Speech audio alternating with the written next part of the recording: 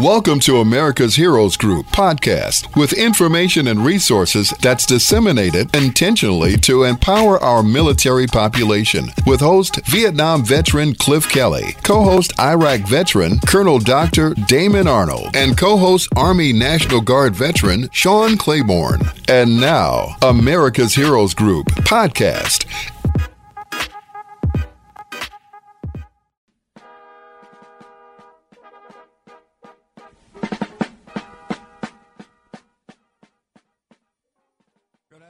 Good afternoon. Welcome to America's Heroes Group on WVON 1690 AM, the Talk of Chicago. I am Vietnam veteran host Cliff Kelly. America's Heroes Group is a live streaming podcast, global platform, radio, print, and digital media broadcast show that empowers change agents through intentionally disseminating information, resources, and referrals to empower our military population. And welcome to America's Heroes Group, our roundtable with our community outreach with Yale University Veterans Legal Services Clinic. Today is Saturday, April 1st, 2023. April is Sexual Assault Month, Minority Health, and Autism Awareness Month. You just heard our host, Cliff Kelly, at the top of the hour. I'm Sean Claiborne, the co-host. Executive producers Glenda Smith, our digital media producers, Ivan Ortega of Scouts Honor Productions. And we have a panelist with us today. That's Claire Sullivan. She's a law student intern at the Yale Veterans Legal Service Clinic. And Adam Henderson. He's also a law student and an intern at Yale Veterans Legal Clinic. And we're going to talk about Yale's Veterans Legal Service Clinic, their studies and research and the findings with the Monk versus the United States and the black veteran disparities and how they've been treated with benefits and the like. How are you doing today? Hi, Sean. Thanks so much for having us. We're excited to be here. Our pleasure. So tell us a little bit of background about the Monk case. We've had his brother on our show before, but we want to get into a little bit more detail so people that may not be aware of his situation. Tell us who Monk was or is and what happened in his situation as a Vietnam vet. Yeah, absolutely. So our client, Conley Monk Jr., is a black Vietnam veteran who was improperly denied education, housing, and disability benefits after he was discharged from the military due to PTSD in 1970. And he was improperly denied benefits until 2015. So he lost out on decades of potential money and opportunities as a result of that situation. And Mr. Monk and other black service members kind of suspected racial biases and inequities within the VA for decades, but they weren't able to prove it. And so in February 2021, Mr. Monk's organization, which is the National Veterans Council for Legal Redress, joined the Black Veterans Project and worked with our clinic to file a Freedom of Information Act request with the VA, through which we sought information about the administration of service-connected disability compensation. And that kind of confirmed the suspicions that that veterans and veterans organizations had for decades about these inequities within the VA. So those documents showed a statistically significant difference in VA claim outcomes between white and black veterans. And so our lawsuit is on behalf of Mr. Monk, basically seeking reparations from the VA for those kind of decades of racial bias that Mr. Monk experienced. So, Adam, can you tell us a little bit about how pervasive this problem was throughout history? And is it still a problem today with veterans that return home from Afghanistan, people that have returned home from Iraq, the current conflicts? Is this something that's still going on right now?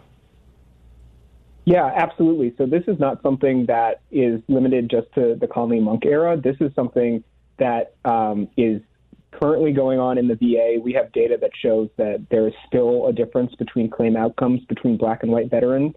And it's also gone back as far as Conley Monk's father. So Conley Monk Sr., Conley Monk's, our client's father, also experienced veteran benefit denials. And that shows that this is pervasive throughout the decades and showing that black veterans are being treated as second class to their white counterparts. So they went and died on the battlefield. They served honorably, but then when they get home, they're treated differently based on their race.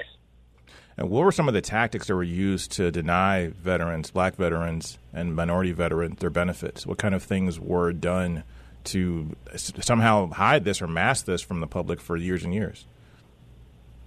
Right. So it's essentially the VA not taking into account things that impact Black veterans more. So, for example, Black vets are more often discharged with a less than honorable discharge, and then the VA, for Mr. Monk, kept denying him veterans benefits based on that initial outcome. And when he asked for it to be, relooked at, they didn't. And Mr. Monk highly suspects that that's because of his race. So not taking veterans at their word. The clinic works with Black veterans all the time who are, viewed as lesser than by psychologists and psychiatrists and by people at the VA who don't believe their symptoms. And, a white veteran would be a lot more likely to have a VA claims adjuster believe them or, think that what they're saying is true. So these are some of the tactics that they use.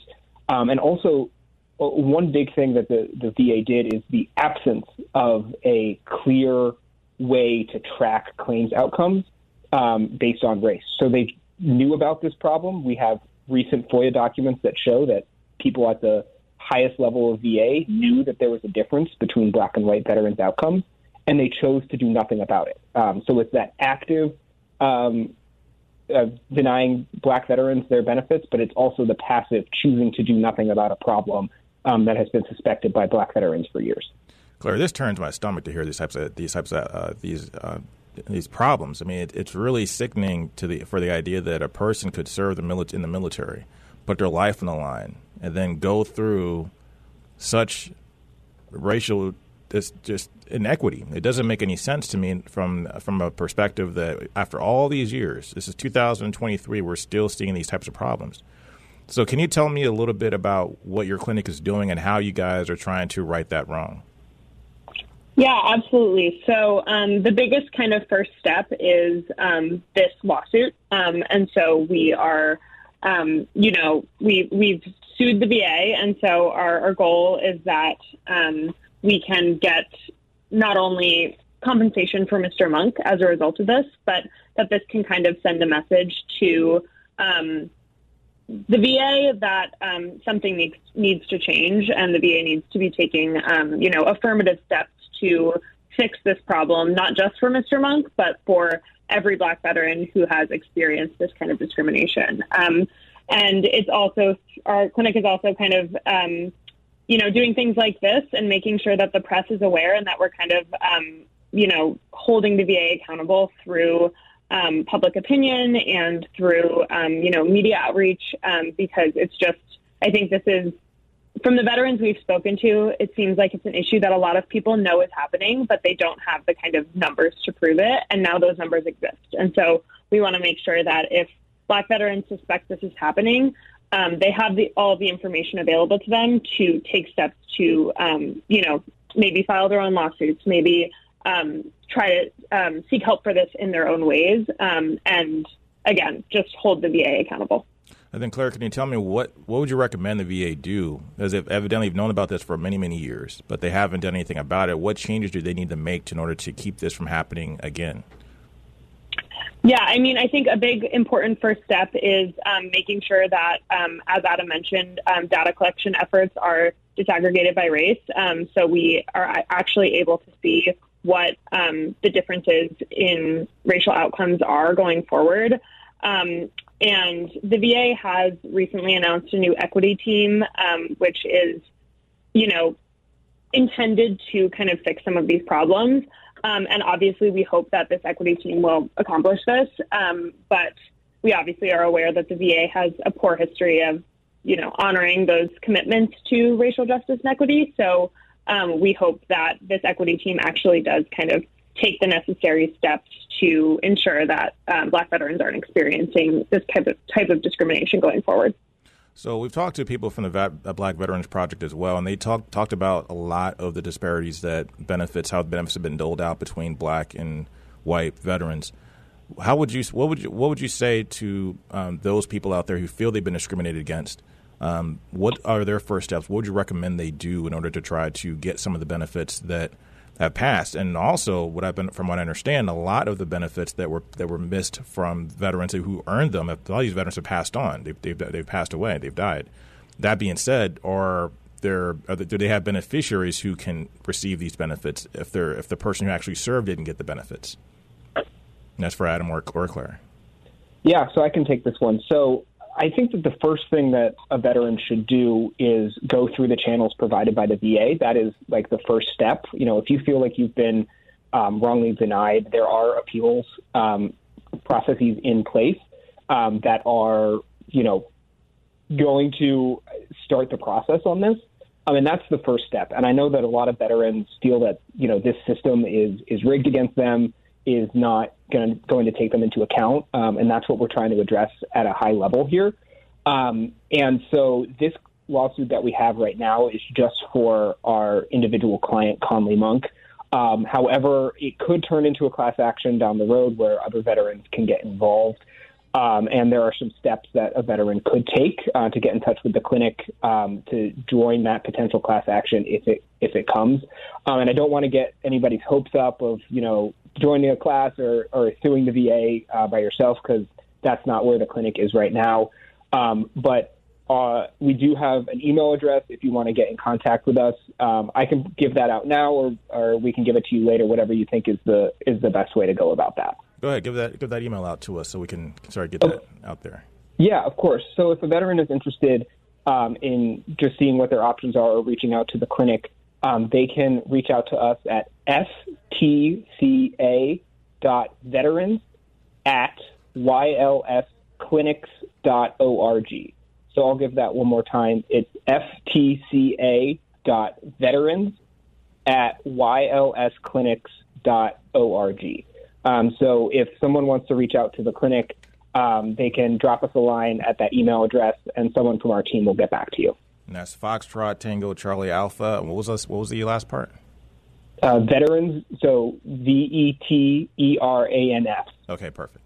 Sounds good. Yep. So could a beneficiary of a veteran get awarded any kind of missed claims or compensation? Yeah, absolutely. So that's something that we're doing for a few people. We've heard people say, my father got denied for years. Also, our client, Conley Monk, his father, like we mentioned, was denied benefits for years, and Conley is Mr. Monk Sr.'s beneficiary. So we're also potentially seeing what options we have for beneficiaries. So, if it's your father, grandfather, someone like that, and you're the beneficiary for them, reach out to us, and we can see what we can do if this becomes a class action. Claire Sullivan's a law student and intern at Yale University, and Adam Henderson, also a law student. Both work with the Veterans Legal Services Clinic at Yale University. Thanks for your time, and thanks for your work and effort to try to make things right for this country. Thank you so much. Thanks so much for having us on. Bye. This is America's Heroes Group. We'll be right back.